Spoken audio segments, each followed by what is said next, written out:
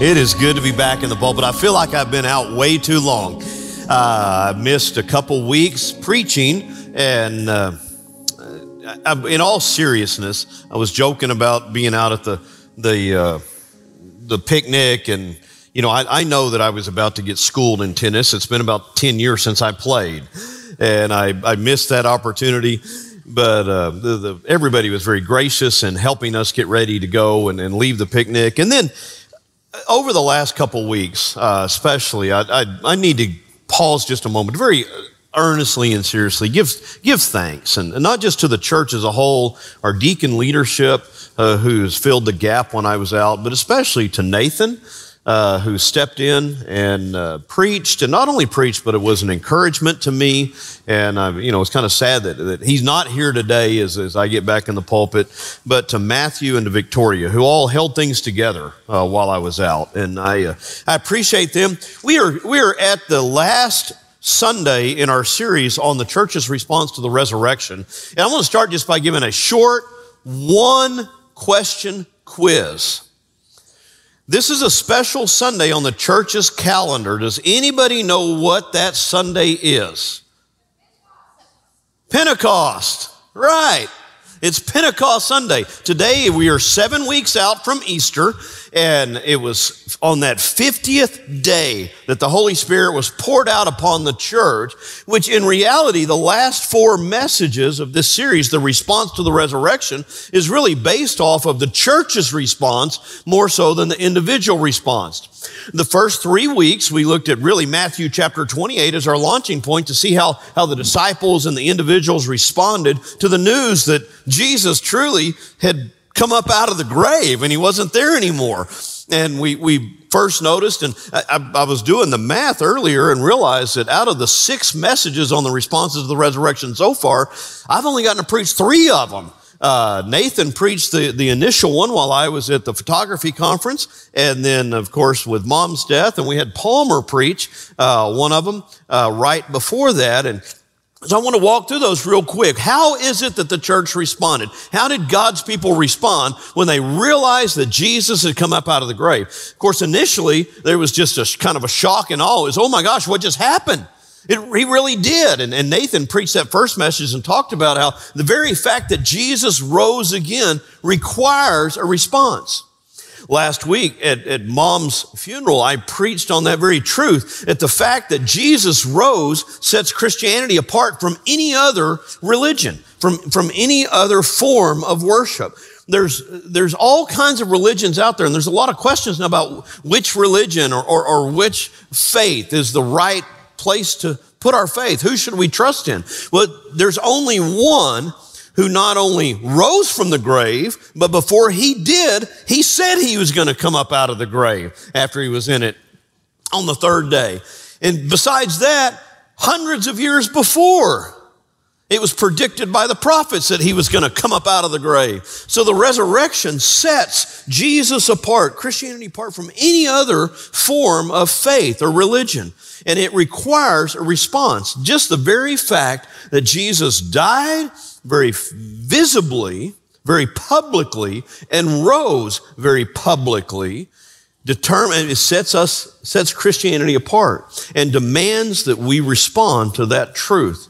And then how did they respond? They responded in worship initially. They responded by going and telling their friends, sharing the good news that Jesus had rose again. Then the church responded by gathering together in fellowship and loving on each other. They gathered together and they spent time together. And then they gathered together in discipleship. They started studying. They're going, wait a minute. If he's the God that fulfilled the prophecies of the Old Testament, we need to learn about this God. And so they got together and they studied the disciples' teaching on what Jesus had taught, and they studied the Old Testament. And so the church grew in their understanding of their faith. And then last week, Nathan touched on the fact that the church grew in ministry to one another. They took care of each other. He used Barnabas as that great example of how the church made sacrifices to care for one another like a family does. They would set aside their own needs to take care of their brothers and sisters who were struggling. And those are all various ways that the church responded to this good news that Jesus truly was the Christ, that he had died and he had risen again. And I want to look at the seventh, the last in our series today of how the church responded. And the foundation of this is really going to come out of Acts chapter 13. So we're looking ahead a little bit. We had looked at the very beginning of the church in Acts 2 and Acts 4 for those initial responses of the church. Now we're looking at Acts 13. Why is that? Because not until Acts 13 that the church begins to fulfill a command, a directive that Jesus gave the church in Acts chapter 1. That is that the church, God's people, were going to be faithful to share the good news, he says in Acts 1:8, in Jerusalem, right here in your town, in Judea, right here in your area, in Samaria, the expanded area, and into the uttermost parts of the world. Jesus in Acts 1:8, his last words before he ascended to heaven, he gave the directive that is our mission call. That we are not called just to build our kingdom, to share the gospel right here around us and get as many people baptized and be a part of First Baptist Watauga we can. That's not the extent of our calling. The extent of our calling extends to the uttermost parts of the world. God truly has given the church a call to missions. But the church didn't get there right away. They dragged their feet. And in fact, the truth is, if the truth be told, I think that if there was not persecution brought upon the church would have never gone away from Jerusalem and Judea. Maybe eventually it would have leaked out. But what happened was once persecution came upon the church, God used that persecution to drive those who had come to faith in Christ out of Jerusalem and out of Judea. And they moved.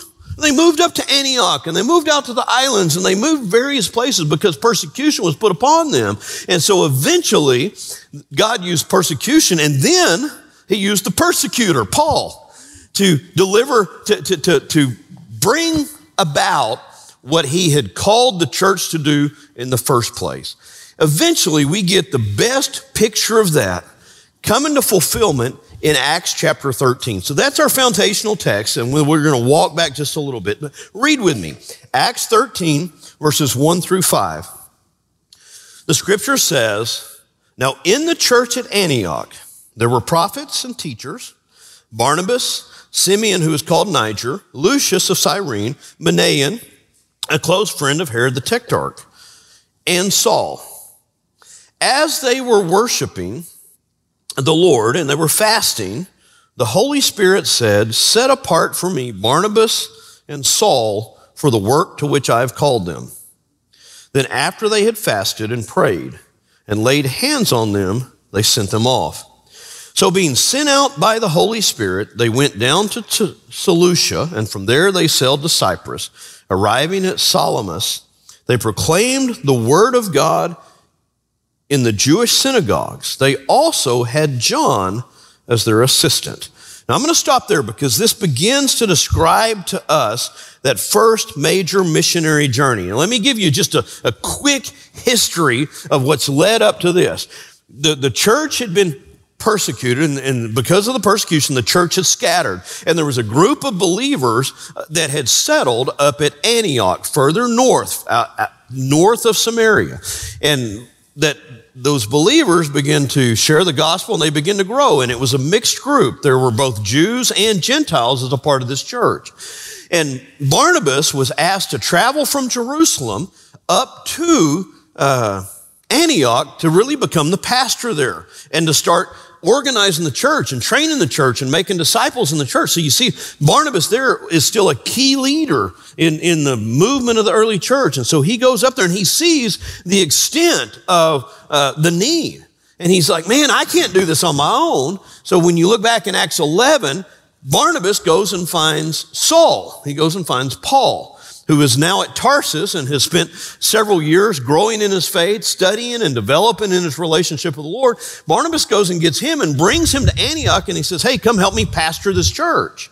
Help me lead this church. And so Barnabas and Saul, or Paul, at this point, he's still called Saul on and off, and so you'll hear me do that.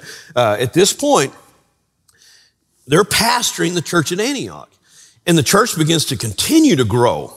Acts 12 tells us they were first called Christians at Antioch, the followers of Christ. They're making an impact. They're being made fun of. They're being called little Christ. And so the church is developing and growing, and now they're in the midst of this worship service that Luke writes about. And Luke says, while they were worshiping the Lord and fasting, the Holy Spirit spoke.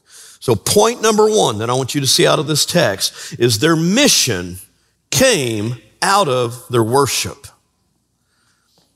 Their mission was not driven by some checklist. This is what we're supposed to do as a church. Their mission came out of their worship because they had come to the Lord and they surrendered their heart and they were praying and they were fasting and they were worshiping the King of Kings and Lord of Lords. They heard the call that they were to go. And I wonder if somehow somebody spoke up and said, you remember Jesus said this already. This is what he told us to do before he died. But it's somehow, some way, as they were worshiping the Lord in the midst of their worship, steadfastly focused on the King of Kings and Lord of Lords, they finally got it. See, up until that point, the church they were sharing the gospel. Some of the leaders are sharing the gospel. You had Philip sharing the gospel with the Ethiopian eunuch. You had God having to force Peter out of his comfort zone to even go talk to the Samaritans. And you just see, you see this, the struggle that the church was having, getting out of their hometown, getting out of their comfort zone, getting out of where they were at home, to take the gospel outside of their walls. But eventually, you come to this place where you have the church at Antioch that is no longer just a Jewish congregation. It's not just meeting in a synagogue, but it's a mixture. You have Jews and Gentiles that are gathered. They're worshiping the Lord together. And at this point, as they focus on the Lord, they humble themselves. The Lord calls them out, and he says, send out for me, Paul and Barnabas. If I was to give you a quote that summarized this, it would be this: we must be steadfastly focused upon Christ and his kingdom, not on our legacy or our kingdom. I grew up, so to speak, in the late 80s and 90s in ministry. That's when I went to seminary. I went to Howard Payne in 1985 and 85 to 89, and we're studying the church growth books, and we're learning about church growth and how to grow churches in America. And the focus seemed to me to be a focus on growing your kingdom in a very real way. Now, that may be a harsh way to put it, but I'm afraid far too often we in the church in America, we measure success not by how many we've sent out, not by how many have come to faith through those whom we have discipled, but we measure success of a pastor or a staff or a local church by our Sunday morning attendance numbers and our budget and how many people we can pack in a building. Or even beyond that, I'm afraid. It's come to a point, and I want to be cautious with this because God uses different people in different ways. And I don't know the heart of every pastor. But I am concerned when I see a greater focus on, instead of planting new churches out there, we just have more campuses so that I can be on more screens. And maybe it's just because God hasn't created me that way, and God has a purpose and a plan for other guys to fulfill his ministry and to fulfill his kingdom purposes that way. But ultimately, the heart of the matter has to be that our focus is not on our kingdom. Jesus didn't teach us to pray, Lord, build our kingdoms. Jesus taught us to pray, your kingdom come, your will be done on earth as it is in heaven. And when we humble ourselves before the throne of Almighty God, we're not going to be concerned about how big we are. In fact, we're going to understand then how small we are and how big he is. And he becomes the focus then. And so the church, their mission was rooted in their worship. They understood their place before the King of Kings, the Lord of Lords. Their place was a place to be faithful and obedient, not to develop and implement their plan. So the church, their mission came out of their worship. And I want you to see what happened because of that. Their mission then was empowered by the Holy Spirit. The Holy Spirit is the one who spoke. The Holy Spirit is the one who led. The Holy Spirit is the one who fulfilled the calling that he had placed on their lives. Over the last 17 years that I've served here as pastor, we've seen somewhat of an ebb and flow in the mission, that, especially the international focus of our desire to serve the Lord around the world. But I'm going to tell you the story very quickly if you're not familiar with it. In 2008, and after the Lord had been at work here and the church began to really get back on its feet after some things it had gone through in 2004 and 2005, the Lord put on our heart, mine and Eric Costanza and Joe Wolf and some of the other men of the church and leaders that God was calling us to reach out beyond ourselves. And so we began to pray, where might you have us go? And Joe and Linnell Wolf, if you know them, had both served in Peru as journeyman missionary while they were in college. And so we just felt like that may be the direction the Lord's leading us. So we took a team of a few women and a few guys, and we went to Peru. And the goal was not to take a mission trip. The goal was to go meet with missionaries and seek the Lord's direction. Because my belief was God wasn't calling us to check a box so that we could say, oh, we're doing foreign missions. My belief was that God was calling and we needed to follow his call. And that was the belief of the team. So we went down there and we met with various missionaries, and it was very evident that there were a couple areas that our hearts are really drawn to. Interestingly, my heart, when I'm thinking about foreign missions, I want to go out in the woods, right? Well, that's what I do when I go on vacation. I go out in the woods. I want to go somewhere away. Both of the missionary couples that we felt the Lord had connected us to were in Lima, the largest city in Peru. Like, I don't want to go to the big city. And one of those was at least on the outskirts of Peru. And they served in what were called the marginally urban poor areas on the outskirts of Lima. And then another team served in the inner city. So we get back and we begin to make plans and try to push forward and say, okay, Lord, where are you leading us? It's clear that you're leading us to one of these two. So by now, Paul Michael has arrived on scene as associate pastor. And I said, reach out to the missionaries out on the margins of Lima. So he reaches out to the missionaries on the margins of Lima.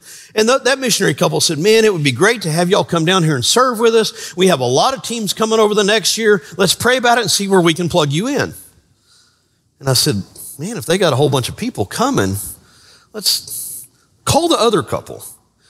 So he called Quentin and Gina Roberts, which many of you have gotten to meet over the years. And Quentin and Gina said, oh my gosh, we would love to have y'all come. Nobody will come to the inner city and serve with us. And I said, Lord, I don't want to go to the inner city either. But if that's where we're needed and that's where you're calling, that's where we're going to go. So the next 8 years, we took regular trips to the inner city of Lima, Peru, with small groups of 5 to 7 people, and saw God do things that I don't have time to explain here. Do things that cannot be explained in human terms. Over that time period, as Quentin and Gina continued to serve their time in inner city Lima, they had one group that had been willing to come down there and do some street evangelism with them. But they had a vision for getting into and getting plugged into systems within the inner city. There were quintas that are like slums that have slumlords over them that they wanted to get into. There was food kitchens that they wanted to get into and share the gospel in. There were prisons they wanted to get into and share the gospel in. When they kind of finished their ministry there by 2014, 2015, they came back and they spoke at our church and they talked about how at that time there were 12 of those systems in the inner city that they were able to penetrate, that they were able to get into and share the gospel with. And by then there were some other churches that were serving with them, but 10 of those 12 systems, the doors were opened because of very small teams that were sent from this church. That's not something that we could plan. It's not something that we could do. And as I said, I could tell you stories over and over and over again. Those are things that only God can do when he leads and when he guides. Missions is not a box that we need to check in our life. Mission should be driven by our relationship with the King of Kings. And when we serve outside of this city, when we serve outside of the walls of our initial influence, God's call, and God will do things that you can't explain in human terms if you will allow Him to lead. And so their mission was empowered by the Holy Spirit. And because of that, the Holy Spirit led them and directed them in miraculous ways that you'll see in Acts 16 and Acts 17 and even in Acts 13 and 14 on that first missionary journey and the second. The third point, the Antioch church was a sending church. I want you to pause here for just a moment and think about this. Last summer, I went through a struggle because somebody who I had seen grow up in the ministry, that I had become a friend and a companion and was a pastor and a friend to many of you, we had to give him up. And Kevin's not the first one that we sent off. But one of the toughest for me because he'd been with me so long. He'd been with me longer than almost anybody else. He and Zach had become companions in ministry over time. And both of them came here early in ministry. Kevin is really his first place to serve. And he came here as an intern. And sometimes it hurts to send, doesn't it? But I want you to notice what the church at Antioch did. Who did they send off? They didn't send Simeon of Niger. They didn't send off Lucius of Cyrene. They didn't send off Manaen. They sent Paul and Barnabas. They sent their pastors off. They sent their best. When the Holy Spirit spoke, God called, they laid hands on Saul and Barnabas and sent them out into the unknown. Not knowing if they'd come back alive, but trusting the Holy Spirit to do what only the Holy Spirit could do with their lives. Now, when they sent off Saul, certainly he almost didn't come back. He was stoned in Lystra and left for dead on that very first missionary journey. But the church didn't have that in mind. What the church had in mind is it's not about our kingdom, it's about His kingdom. The Holy Spirit is called, we have to respond. And He's told us to send Paul and Barnabas. And so that's exactly what they did. We must be willing to be a sending church if we're going to fulfill God's kingdom purposes. We've got to be willing. I know that I've had some discussions recently. May First Baptist got their new pastor today. They are excited for him. I've been praying for him. But there's folks in May that still consider themselves a sending church because they sent me up here to the big city. And we have a great relationship. And I love them and they love me. That was my first pastorate. I was there 13 and a half years. And God called me away. And it was hard. But May understood that they're a part of God's kingdom. And ultimately, if we're going to fulfill the calling of God upon our lives and upon our church, we're going to have to be willing to send. And sometimes that means send with support, financial support. Sometimes that means send with prayer support. Sometimes that means send in all kinds of ways. Just this week, I'm watching on Facebook where Greg Ballog spent his first week as the youth pastor leading a group of kids at camp. Now, those of you that knew Greg 10 years ago, that is a scary, scary thought, right? But we've seen God do a work in Greg, and we've sent Greg out. We prayed for he and Bianca time and time and time again, and now God is using him to touch lives. In fact, the craziest thing, and I'm glad he's young and has the energy, because he just finished a week at camp with the high schoolers. He gets Saturday and Sunday to rest, and then he takes another group, a group of junior high kids, next week. So if you know Greg, continue to pray for Greg. But what I want you to hear is what we see God doing as a part of this church body. And time again, God has called us to send our very best out for his kingdom. The temptation certainly would be to develop an organization, to grow a kingdom. But this world is not about us. It's about him. That's really the heart of what missions is all about. Missions is being willing to send your resources, financial resources, prayer, your human resources around the world to touch lives that may never be touched with the gospel any other way for the glory of God's kingdom and not for yourself. Fourth, the Antioch church was a training church. I want you to notice the last thing that you see at the end of verse 5, because this is where he's first mentioned. When they had traveled the whole island as far as this is when he's first mentioned in the mission passage. They came across, verse 5. Arriving at Salamis, they proclaimed the word of God in the Jewish synagogues. They also had John as their assistant. Who's John? Well, he had been mentioned a little bit earlier, back up in verse 24. In fact, the last verse of chapter 12, that Paul and Barnabas, when they had taken a trip up to Jerusalem to carry a relief offering, they had taken a guy named John Mark with them. Well, John Mark is the author of the Gospel of Mark. John Mark was a young man whom they were training to be a missionary. And so what you see is Paul and Barnabas, when they go on this little journey to deliver a relief offering back to the church of Jerusalem, they took him with them. When they went to, when they're going out on the first missionary journey, they take John Mark with them. And so the church at Antioch and Paul and Barnabas intentionally took alongside them an intern and said, go with me so you can learn. Now, it would have been easier at times to leave the intern at home. How many of y'all have ever spent more time trying to teach somebody else to do a job than it would take you to do it? Yeah, I see a lot of hands going up out there. Sometimes it's a lot easier for you just to do it. But if you just do it, and maybe you would do a better job than the one that you're training, but if you just do it, that other person never has the opportunity to develop and grow.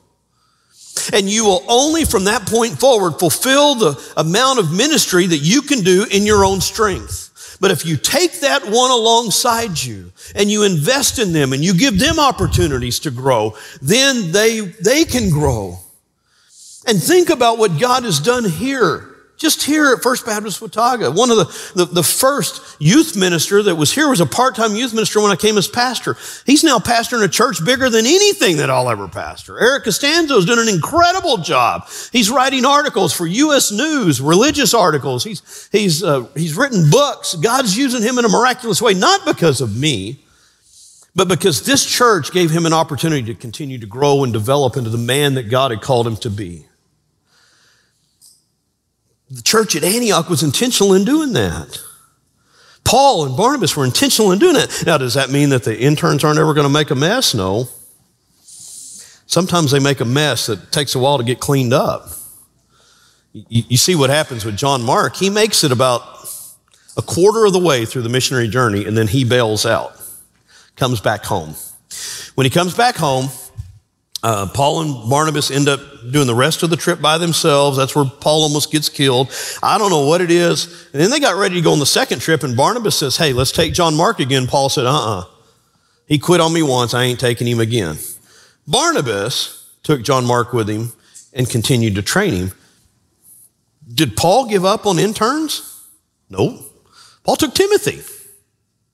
So Paul goes and gets another young man to take with him and train him. And what ended up happening out of John Mark's failure, instead of completely giving up on the idea of raising up young men, now they're raising up two young men.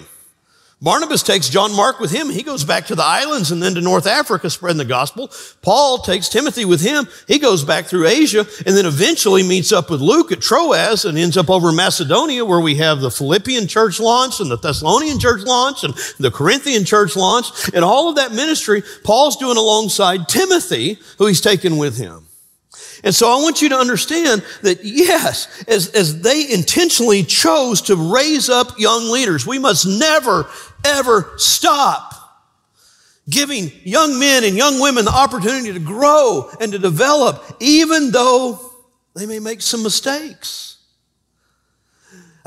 There's one pastor that is serving down in South Texas that came out of this church. That I remember one Sunday, he showed up wearing basketball shorts and a t-shirt and flip-flops on stage to sing in the praise team. I want to tell you, some of the deacons were fit to be tied. Pastor, don't ever let him do that again. Well, I didn't let him do it in the first place, but that young man's Josh Robinson. He went on to leave here and to serve as a youth minister and now serve as pastor at First Baptist Church in Sinton, Texas. Yes. And Josh would tell you, man, that wasn't very smart. But he was a pizza delivery guy, and he had, as soon as he got out of church, he had to go start delivering pizzas. And it was hot, and the air conditioner in his car wasn't working. So he didn't want to dress up. But he learned from it. But what I'm saying is we'll do dumb things. If First Baptist Church May had not given me the opportunity and forgiven me of some really stupid mistakes, I wouldn't be here today. We have to be willing to train up young leaders, take them along with us. Deacons, when we have a new deacon come along, taking them to the hospital with you, taking them to make visits with you. It's in those ministry opportunities that we'll see the kingdom expand and multiply. Our greatest impact in serving the Lord is not going to be in who we can personally reach by ourselves. It's going to be in that principle of multiplication when we raise up young men and women and send them out. Fifth, I want you to see this. The whole church was involved in one way or another. The whole church was worshiping. The whole church heard the call. The whole church didn't go out. They only sent 3 guys, right? Paul, Barnabas, and John Mark. But that doesn't mean that the entire church was not connected to the mission that Paul and Barnabas and John Mark were on. They were all praying. They were all fasting. Everyone sacrificed in one way or another. And the greatest sacrifice, and I've already alluded to this, was they gave up their beloved pastors. Oftentimes, that's the greatest sacrifice that a church could make. That's what they did. They gave up Paul and Barnabas to go out and to fulfill a mission that they knew was bigger than them. And then lastly, I want us to return to Jesus' command. Acts chapter 1, verses 4 through 8. This text will be up on the screen because this is the initial command of Christ and the model by which I think our mission focus should be structured. Jesus' last words before he ascended to heaven. In fact, verse 9, after he said these words, Scripture says he was taken up as they were watching, and a cloud took him out of their sight, okay? So I want you to get that picture. He's already had his last words on the cross. He had his last words before the cross, John 14 through 16, which is a beautiful passage. He had his last prayer in the Garden of Gethsemane. All of those bear heavy weight. When Jesus intentionally knew that these were the last words he was going to leave his disciples. Now Jesus has been resurrected. He's walked around on earth for almost 50 days, or 40 days at this point with his disciples. And he's standing there and he's going to tell them the last things they need to hear. While he was with them, he commanded them not to leave Jerusalem, but to wait for the Father's promise, which he said, you have heard me speak about. For John the Baptist, John baptized with water, but you will be baptized with the Holy Spirit in a few days. So his first command was to wait here for the Holy Spirit to come. Okay? When the Holy Spirit, once the Holy Spirit is poured out upon you, I've got a job for you. But until then, wait for the Spirit. Folks, as we seek God's direction for where we go next in our mission efforts, the first thing that we need to be doing is worshiping Him and waiting on the Spirit, trusting God to lead us, not going off on our own so that we'll simply go where He calls. So when they came together, they asked him, Lord, are you restoring the kingdom to Israel at this time? The disciples are still struggling with that idea that the Messiah, when he came and he rose again, was going to implement the kingdom at that point. And Jesus says, no, essentially. In fact, he said to them, it is not for you to know the times or periods that the Father has set by his own authority. But you will receive power when the Holy Spirit's come upon you, and you will be my witnesses in Jerusalem, Judea, Samaria, and the ends of the earth. So Jesus tells them when the Holy Spirit comes and he empowers you to prepare you to fulfill your calling is going to entail you're my witnesses here at home, you're my witnesses to your neighbors, you're my witnesses outside of that to the larger nation, and you're to be my witnesses to the ends of the earth. I believe that is a picture that God desires every single one of his local congregations somehow to have that vision to fulfill. I believe that First Baptist Church Watauga is doing a tremendous job in some of these areas, but not in some of the others. Two things here that I want you to see. First of all, how long are we supposed to be involved in fulfilling this mission command? Until he comes back. Very simple. Until he returns, we're to be about going. Second, we must give.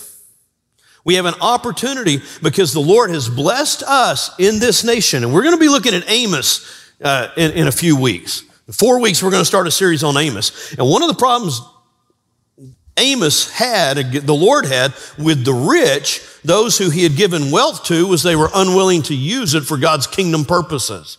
We have been blessed in the United States of America and are wealthy compared to other nations. And because of that, the churches here, we as God's people have a obligation to fund mission work around the world. And we as a church do that on a regular basis. 10% of every offering every undesignated offering comes in, we funnel to missions.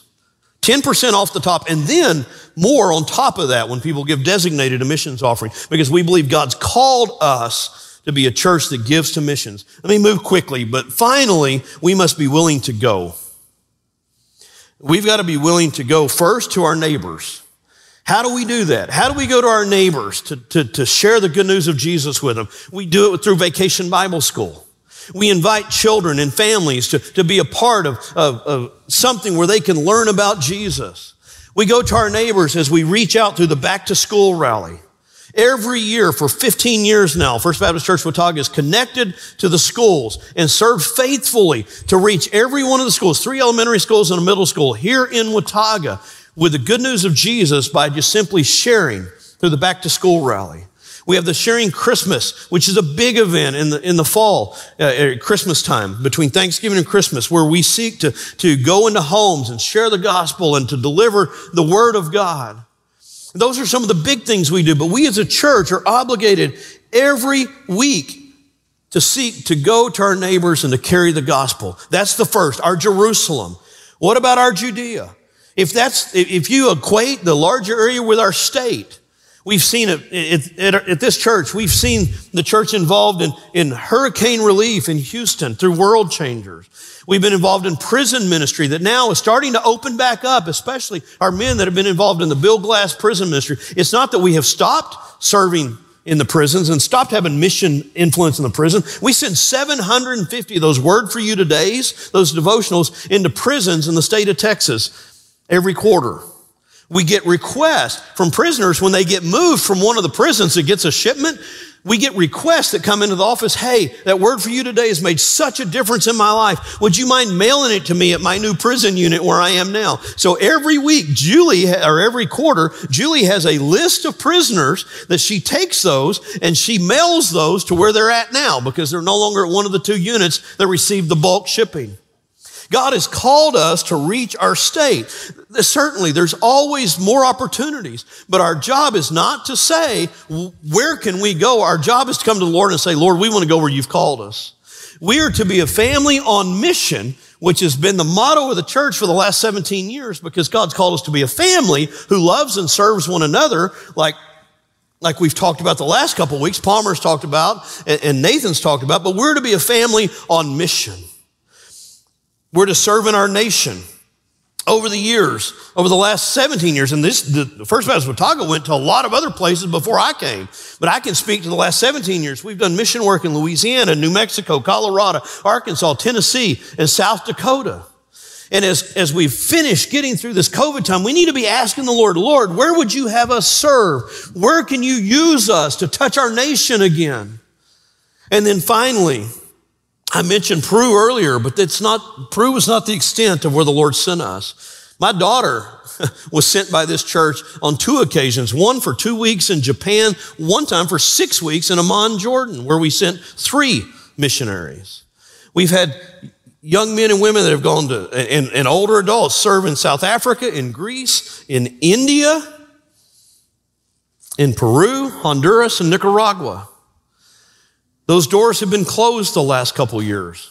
But just this week, as I was preparing to preach this message, on Tuesday, I got an email message from our Compassion representative saying that the doors have been opened to one of the Compassion centers. They're back to fully functioning.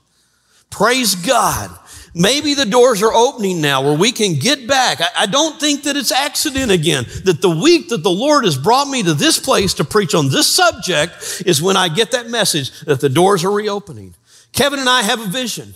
When Kevin went to Stockdale, he said he believed God was calling that church to open their eyes to those churches in Managua, Nicaragua. We support 2 Compassion centers that are great discipleship opportunities in the city of Managua.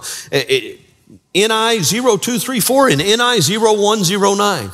Those are the numbers of those 2 centers. Just a couple weeks ago, I got an email from our representative that was thanking us because our church had been holding a gift until the time that it could be used again.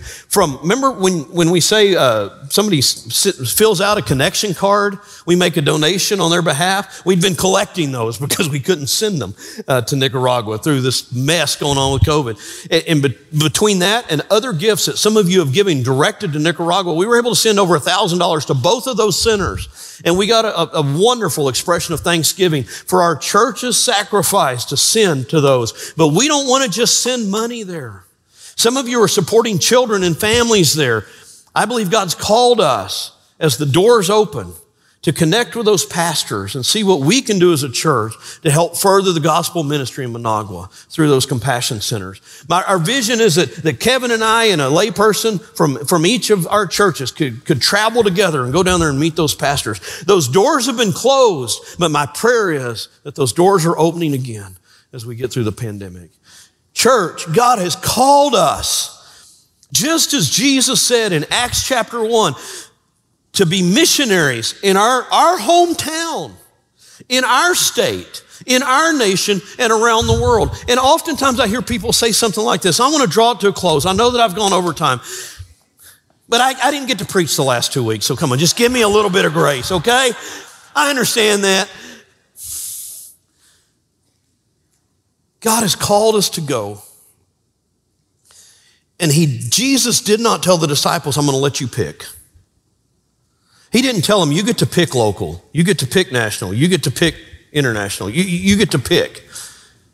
I believe there's a reason for that, because when a church is solely focused on reaching people in their community, and I've heard this, and every once in a while I'll hear something like this, well, why are we sending money around the world when there's so many need in our area?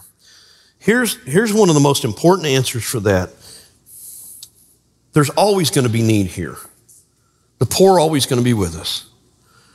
If all we do is focus on our little area and never lift our eyes, we'll never grow. We'll never see what God has for us out there. That's just part of the answer. The most important part of the answer is Scripture demands it. Jesus says, you're to be my witnesses locally, in your area, in your nation, and outside. We've got to lift our eyes to the horizons. When churches, I have never seen a church that was so involved in missions that it was hurting itself. I've never seen a church that so was adamant about serving God and being obedient to fulfill the mission calling that He'd put on that church, die. It's usually just the opposite. It's when we turn inside and we say, we've got We've got to grow our little ministry. We've got to take care of our stuff. And when we turn inside, that's when we quit being faithful and the Lord removes his presence. God has called us to be a family on mission. It begins in our worship. It's empowered by the Holy Spirit. In that call, it's going to be tough. He's calling us to train and to sin, but he's also calling us to go. And if we're going to be obedient, be the church that God's called us to be, every single person here has to find your place. I have to find my place of where he's going to plug me into that overall mission of the church. You've been listening to a Sunday morning message from our services here at First Baptist Watauga. Our family's mission is to exalt the Savior, equip the saints, and evangelize the lost. If you want to know more about First Baptist Watauga or need to reach out to us for prayer, go to fbcwatauga.org and let us know. In all things, to God be the glory, honor, and praise.